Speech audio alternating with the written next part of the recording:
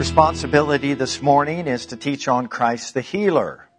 And so both the mission and the ministry of Jesus Christ communicate and demonstrate the healing heart of God. Not only did Jesus teach about his Father, he also demonstrated the willingness of the Father to help humanity with their needs. And we looked last week at the mission and the ministry of Jesus. The mission of Jesus is why he came. And as a reminder, there's 7 distinct reasons why he came that Jesus noted himself. He came to fulfill all that was written concerning the law of the prophets. He came to save us from our sins. He came to call sinners to repentance. He came to seek and save the lost. He came to give his life as a ransom for many. He came to do the will of the Father. He came to give us eternal life. That is why Jesus came. Now, what did Jesus do while he was here? That was his ministry. In order to fulfill why he came, Jesus went about teaching, preaching, and ministering. So it was one thing for him to understand why he was sent. It was another thing to fulfill why he was sent. So he not only shared the truth, he demonstrated the truth. And that's one of our core beliefs here at the church is we are here as representatives of Jesus Christ to declare and to demonstrate the goodness of God. People need to hear it and people need to experience it. That our God is a living God. That we're not just teaching doctrine. We are teaching the truth. But we're also believing God to confirm His Word with signs following. We are applying our faith when we're sharing the Word of God. Either within our homes, within our workplaces, within the marketplace, within your neighborhood. And so these are very important truths for us to really ponder and consider. Jesus, what did he do in order to fulfill why he came? He taught, he preached, and he healed. So this morning when we talk about Christ the healer, I want to remind you that God's Word does not record any accounts of Jesus placing sickness, disease, infirmity on people's body to teach them a lesson or to humble them.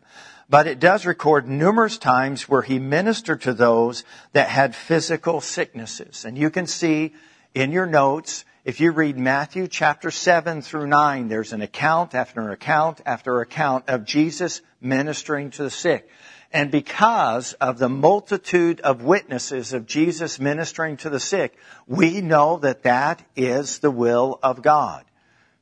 That is why Jesus came. And Jesus came to do the will of the Father. So ministering to the sick is the will of God. Okay. Second point. God's Word does not record any accounts of Jesus desiring for people to be fretful, anxious, worried, to live in condemnation, or to be controlled by fear. But there are numerous accounts of Jesus ministering peace and freedom to those who are bound or tormented in their souls. And once again, we see multitude of scripture references that I've given to you in your notes so that you can go back and you can see there are people that were perplexed, they were troubled, they were weighed down, they were filled with fear and worry and anxiety, and Jesus ministered to them primarily through the means of peace. Through the means of peace. Because when someone is troubled in their soul and their emotions and they're tossed back and forth, there's a tormenting aspect Scripture talks about with fear. Jesus comes and He calms the storm within with His peace. Peace He brings unto us. So I've left you numerous examples that you can look up and you can see that Jesus is still the Prince of Peace. And then the third point in your notes is God's Word does not record any accounts of Jesus thinking that it was acceptable for Satan to oppress or possess, buffet or harass humanity. And there are numerous accounts of Jesus delivering the demonized. And one of the references that I do want us to look up in this particular situation is Matthew's Gospel, chapter 12. Because in this particular account, Jesus is actually being accused by the religious leaders of doing something that he was incapable of doing. So this accusation that was levied against Jesus is what I want us to look at for a moment before we move forward in our subject matter today. Matthew's Gospel, chapter 12, And let's begin in the 22nd verse. Then one was brought to him who was demon-possessed, blind and mute, and he healed him so that the blind and the mute man both spoke and saw. And all the multitudes were amazed and said, "Could this be the son of David?" Now when the Pharisees heard it, they said, This fellow does not cast out demons except by Beelzebub, the ruler of demons. And Jesus knew their thoughts, and he said to them, Every kingdom divided against itself is brought to desolation, completely obliterated. And every city or house divided against itself shall not stand, but will fall and collapse. If Satan cast out Satan, he is divided against himself. How then will his kingdom stand? Or if I cast out demons by Beelzebub, by whom do your sons cast them out? Therefore, they shall be your judges.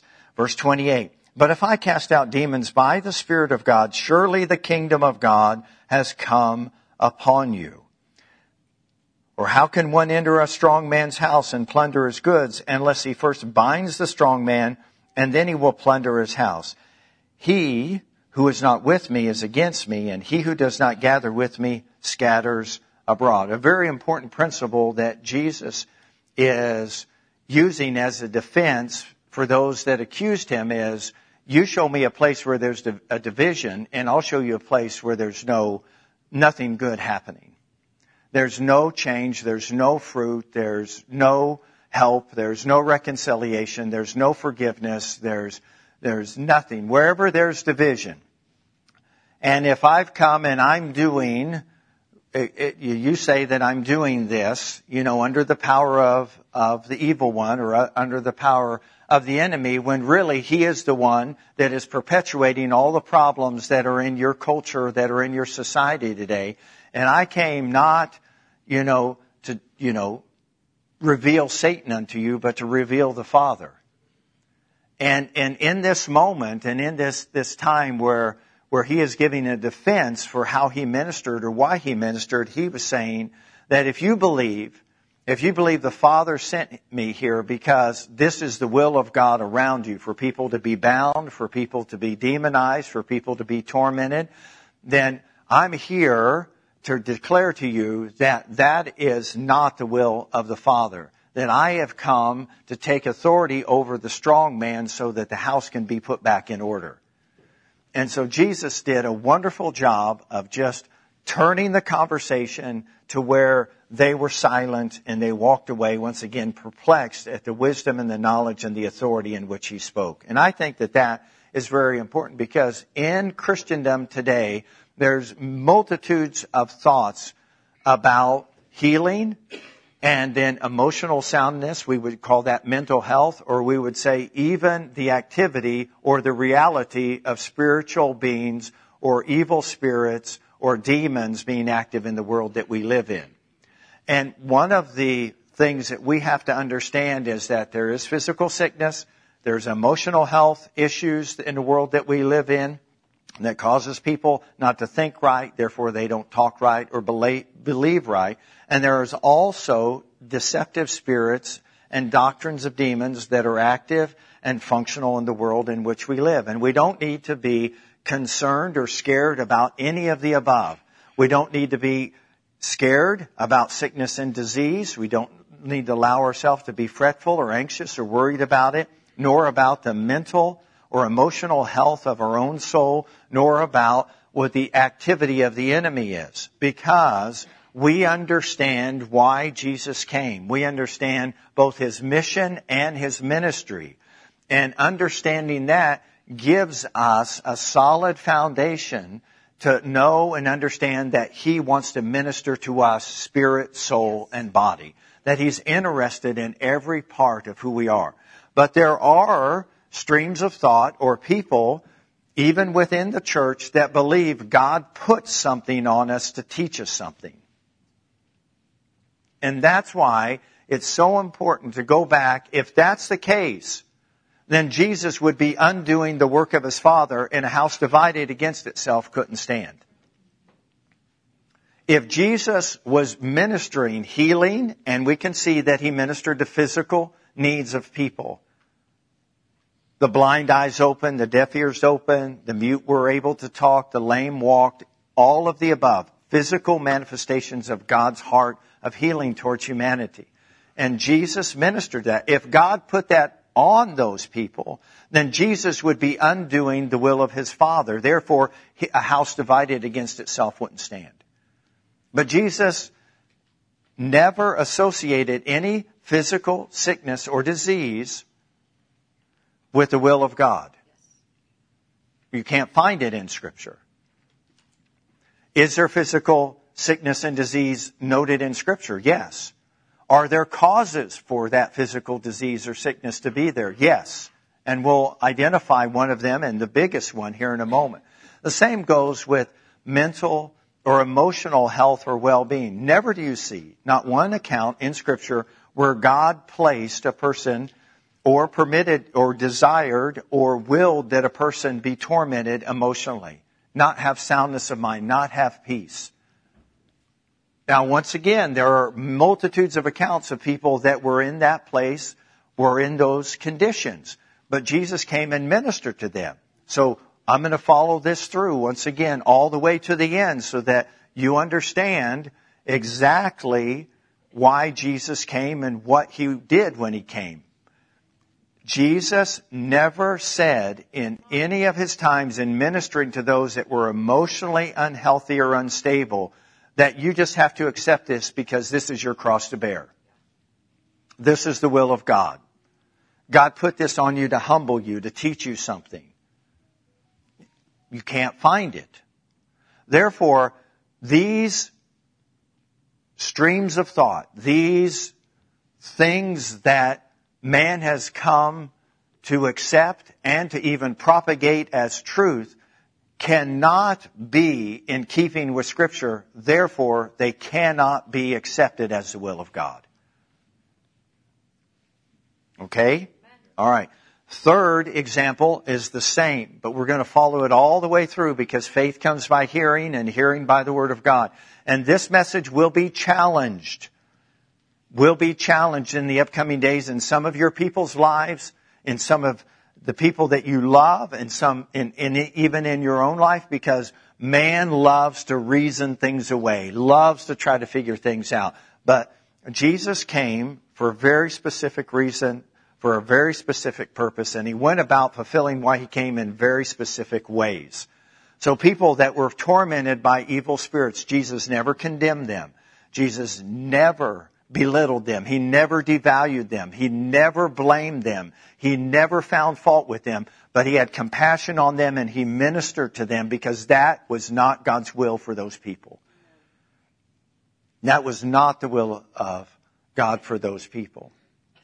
And those that were tormented with evil spirits came to Jesus, which tells me something very significant. They felt safe. You don't go to someone if you're tormented either physically, emotionally, or spiritually unless you believe that person's best interest, right, are for you. These people came. They brought people to Jesus. Which means not only did they feel safe, they had confidence that when they came, he would minister to them. Or he would instruct them. Or he would, help them.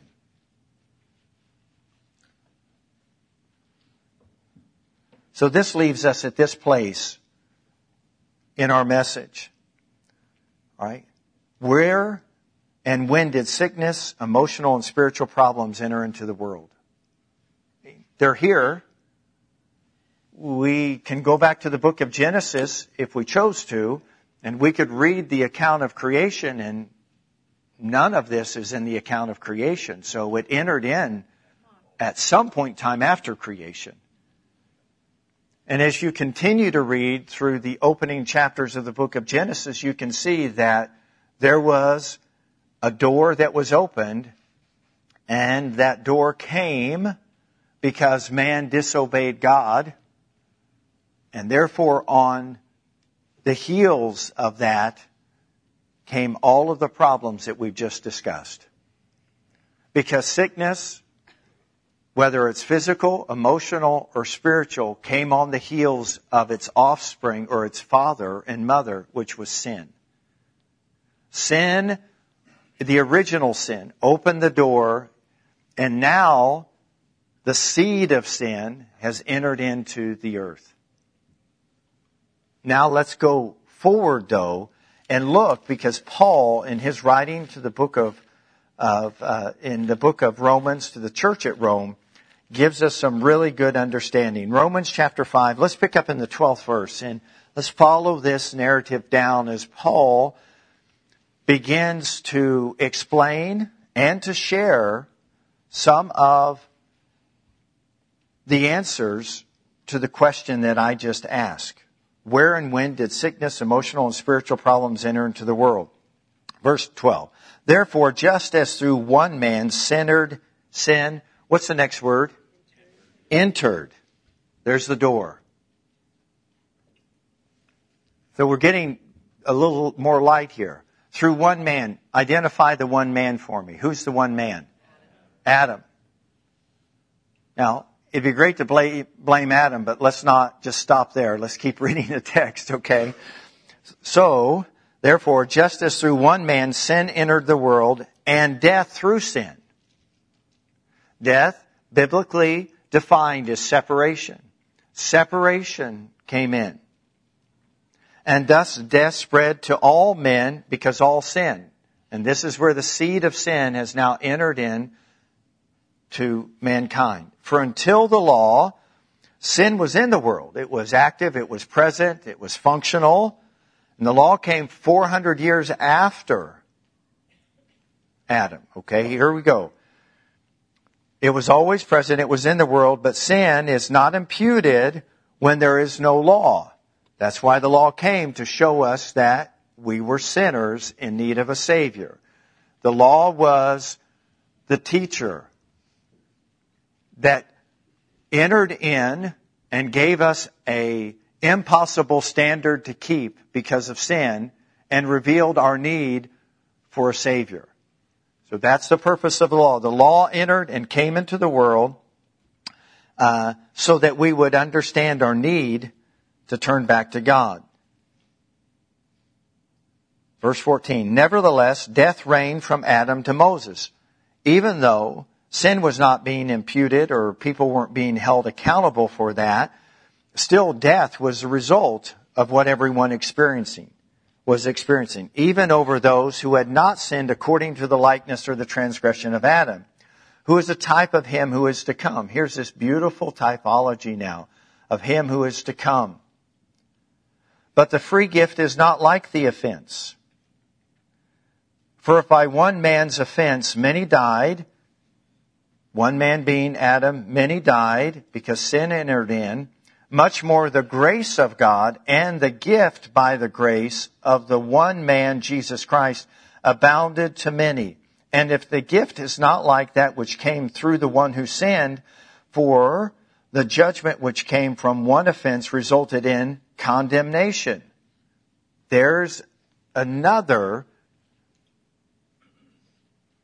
cue to where did condemnation, where did judge, enter in. It entered in through Adam. That's where all guilt, all shame, all regret, all condemnation came in to the story of humanity, was through this sin. But once again, I want to remind you that the offense, even though it was great, it wasn't greater than God's grace. And it wasn't greater than the gift that God would bring through His grace.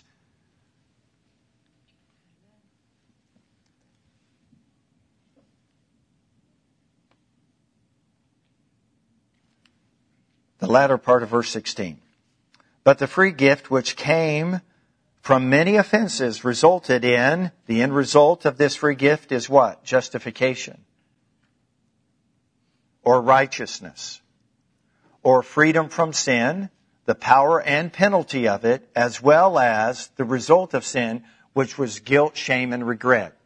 When we sin, that's how we respond for the most part. There is a sense of shame, regret, or guilt that enters into us. But there is how much condemnation to those who are in Christ Jesus? None. No. So Jesus did not come to condemn the world, but what? The world through him might be saved. When we give Jesus the title Christ the Healer, it is because that is why he came. And since he is the healer, it means there was some work of healing that needed to take place. There was some restoration, some renewal that he came to do. Let's continue here. Verse 17. For if by one man's offense death reigned through the one, much more those who receive abundance of grace and the gift of righteousness will reign in life through the one, Jesus Christ. So even though sin was reigning over us, that was not God's will, desire, purpose, or intent. And so even though the offense was great and impacted every human being who has and is and will ever live, the gift of God and the grace of God is greater than the offense and is greater than the guilt and shame, and it comes through Jesus Christ. So Jesus is greater than all of what sin has produced. What entered in because of sin was not greater than the work of Jesus and the completed work on the cross. Verse 18, therefore, as through one man's offense judgment came to all, resulting in condemnation, even so through one man's righteous act, the free gift came to all, resulting in justification of life. For by one man's disobedience, this is Adam once again, many were made sinners, so also by one man's obedience, that's Jesus Christ, many will be made righteous. Moreover, the law entered that the offense might abound, but where sin abounded, listen, grace abounded much more. So that as sin reigned in death, even so grace might reign through righteousness to eternal life through Jesus Christ our Lord. So the second Adam, Jesus Christ, came to save and redeem mankind from the sin of the first Adam. I want to look at a couple other portions of Scripture as I wind down my message this morning. And I want to begin in Luke's Gospel, chapter 4. And we read this last week, but it's worth reading and looking at and hearing again. Jesus going into the synagogue, and as it was his custom, on the Sabbath day, someone was to stand up to read, and the book was handed, and the scrolls were handed to Jesus, and he opened up, and he found the prophecy of Isaiah in verse 18. Jesus read these words, the Spirit of the Lord is upon me, because he has anointed me to preach the gospel to the poor. He has sent me to heal the brokenhearted, to proclaim liberty to the captive, recovery of sight to the blind, to set at liberty those who are oppressed, to proclaim the acceptable year of the Lord. That is the ministry of Jesus. That's what he did in every city, in every village, and where he ministered. And there were signs, there were wonders, there was manifestations of God's grace, of God's power, of God's salvation.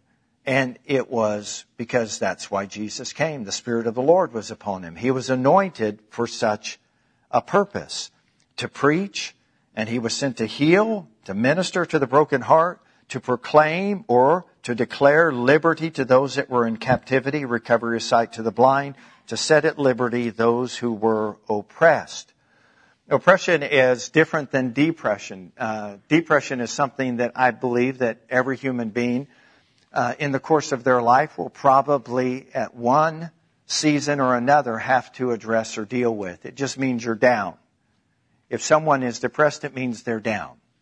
There's a multitudes of things that could cause someone's spirit or their soul to be down.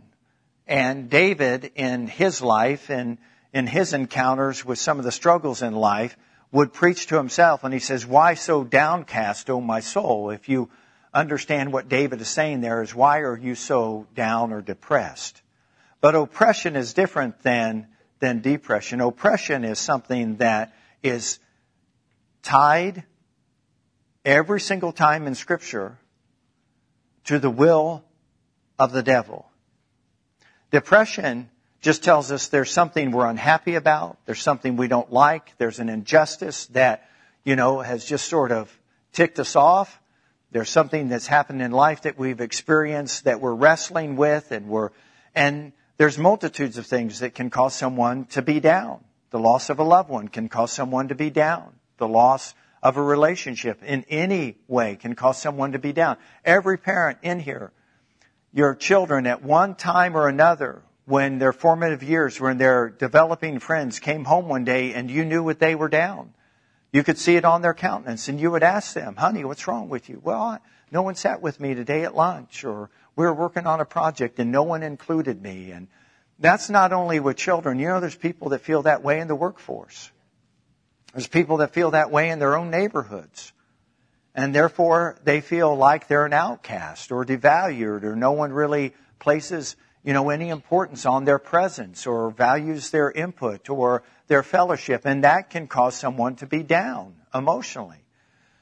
There's another reason is that we live in such a competitive and comparative society that people just feel like they can never measure up. I'm not good enough. I'm not like so-and-so.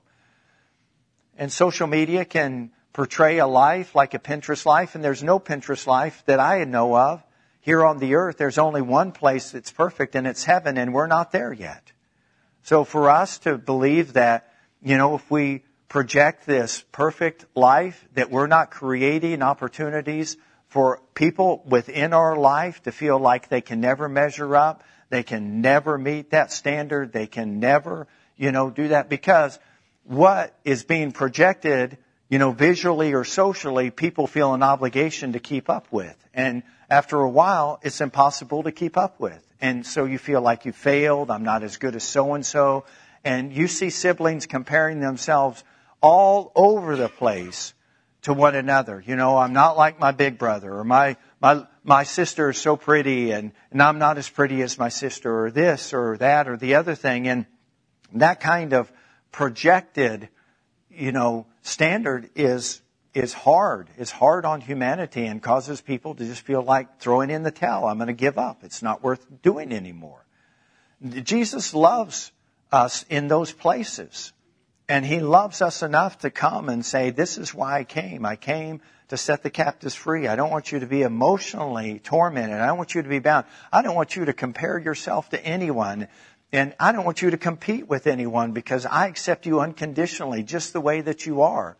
And I will take all of these things that people are trying to project and put on you, and I will take them off of you, and I will put on you a garment of righteousness, and I will call you my beloved and accepted if you will come and follow me. The pressure that's, being placed upon people to be perfect, to perform, causes them to utterly fail. What happened to, doing everything you can, the best that you can, and someone saying, you did one heck of a job. I'm super proud of you. Even if they, didn't bring home the gold medal.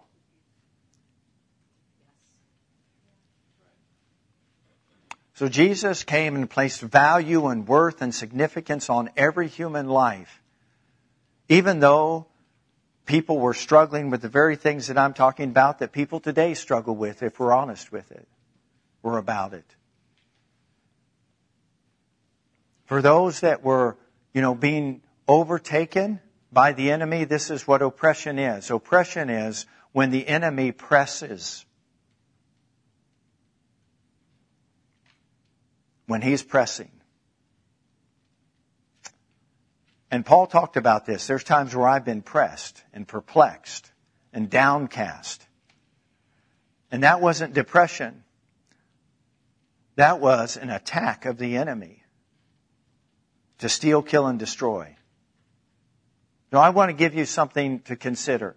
The remedy for someone maybe who's down or who's depressed, sometimes it's just that new friend.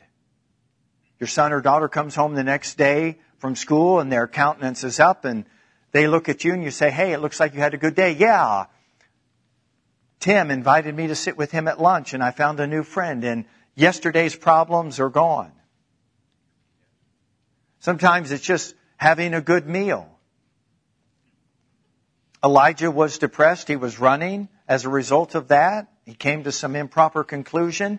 And when he laid down to rest, then God visited him and gave him some angel food, and it sustained him for 40 days. Sometimes a good meal does a lot for our temperament.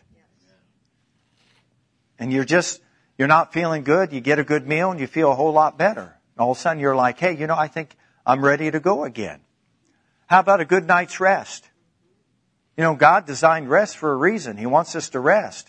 He doesn't want us to stay up all night concerned and consumed about tomorrow. Sufficient for today is everything that today brings. Don't worry about tomorrow. You're not there yet. If God was good to you, and He has been today, tomorrow will take care of itself. Let that fill your hearts and minds, and let the peace of God guard your heart and mind in Christ Jesus. Don't borrow from tomorrow when you're not even there. It's just not a good way to live. So sometimes a good night's sleep, because when someone's depressed, the end of the matter is always worse. Have you ever followed a thought all the way to the conclusion and been completely wrong about what the conclusion actually was? I have. I've done that. And so there's multitudes, and there's sometimes a chemical imbalance in people. Something has happened to them and it's altered the way that their neurological system works. That's a real thing, people. And sometimes a little medication helps someone get stable and helps them emotionally become better. The Apostle Paul and Peter traveled with physicians. Let's get this real. God cares about us. Therefore, He gifted people with the ability scientifically to work with humanity and some of the chemical imbalances in our body. Now, I believe that if someone is taking medication, they should also always be applying their faith. Because it can be a short-term solution, and as they get stronger and healthier spiritually and emotionally, then they can wean themselves off of those things. But there are things that do impact and affect our behavior in a much positive way. I want to give you a few examples of them. Then I'm going to talk about oppression and be done. Is that fair? Okay. Is everybody glad you came to church? Amen. And thank you for notifying your face. That helps me. Here we go. All right.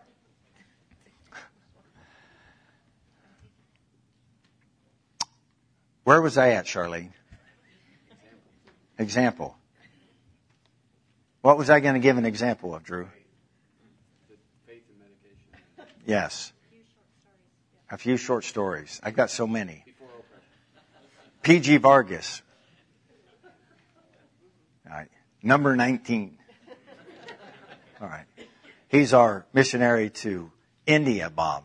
Always comes when he comes. He started 7,000 churches, modern day apostle. Great man of God. Him and Lily. Which number today? 42. 42.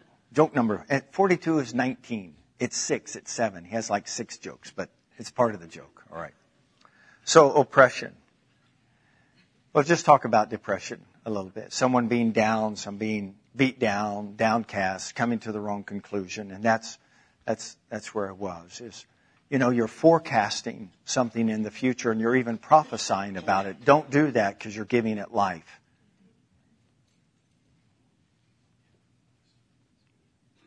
When you're down or you're in a difficult season or you're just tired or you're weary in doing good, and the best thing to do is to be careful about what you say. Be careful of your words, because your words are containers. So be careful of your words. Don't start prophesying the worst. Don't start forecasting the worst. Get some rest. Get some good food. Get some good fellowship. But I was talking about the chemistry balance in your brain and the endorphins and dopamine and all of the things that are identified with causing, your soul or your emotions to soar, to be happy or to be exuberant or joyful, right? All of that's real. God put that in there for a reason. Here's some things that help to activate those chemicals in your body. Singing. Why do we start off our gatherings by singing? Because the psalmist declared that's how we enter into the presence of the Lord. Whose presence? The presence of the Lord. In the presence of the Lord, listen, there's fullness of joy. You say, I'm not a singer. Yes, you are. You're a saint, so you're a singer. When you were a sinner, were you a singer? When you used to go to the bar, maybe you were one of those that used to go to the bar. Pretty soon, if you had a few, did your vocal cords loosen up and some of your friends had to talk you out of going to the karaoke? Do not go to the karaoke. Do not. You cannot sing. Oh, I can sing. You wait and see. I can sing. You know, when we're touched and ministered to by the Holy Spirit, you can't help but sing. Everything the enemy and the world offers is a counterfeit. So the bar is just a counterfeit church. People go there for various reasons, and sometimes it's fellowship, and sometimes it's, there's like-minded people there, etc. And, like-minded people get together. But they're singing. You ever see the YouTube videos and they show the bar scene? They're the worst singers in the world, but they sure are having fun. And there's something that's going on emotionally with them when they're doing that. You know what's happening? Is some of the pressure and the pain and the problems of their life temporarily are being addressed, but not permanently. That can only happen through Jesus. Because the bad side of drinking is you wake up and it is the country song going backwards. Going forward, you have lost everything. You've lost some money and lost your identity and maybe lost your Cadillac, lost your wife and kids and car and dog and whatever. But Christianity is the country western song played backwards. So singing, opportunity. Reading God's Word, the handling of the physical Word of God actually produces and stimulates endorphins and dopamine in your body. Because His words are life to those that find them and health to all their flesh. Just digging into the Word of God. How many of you know that satisfies the longing soul? And you're down and then all of a sudden you're in the Word and you're up. There's a spiritual dynamic to it, correct. But it's also an emotional dynamic, and it will affect you physically. Because the message ministers to every part of who you are. Okay. So thank you, Pastor Drew, for reminding me where I was. Here's my conclusion. Oppression has to be addressed in our life through the authority and the power of one, Jesus Christ. And when you're doing good, the enemy doesn't want you to do good. And he's going to oppose you. And he's going to try to oppress you and put pressure on you. And at that moment, you have to be submitted to God, resist the devil, and he'll flee from you. So here is a reminder in 1 John chapter 3 and verse 8. Would you look there as we finish out the message for the second time? 1 John 3:8.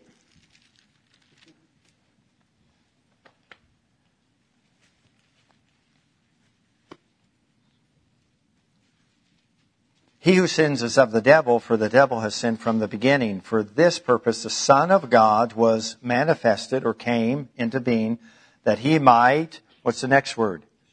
Destroy the works of the devil.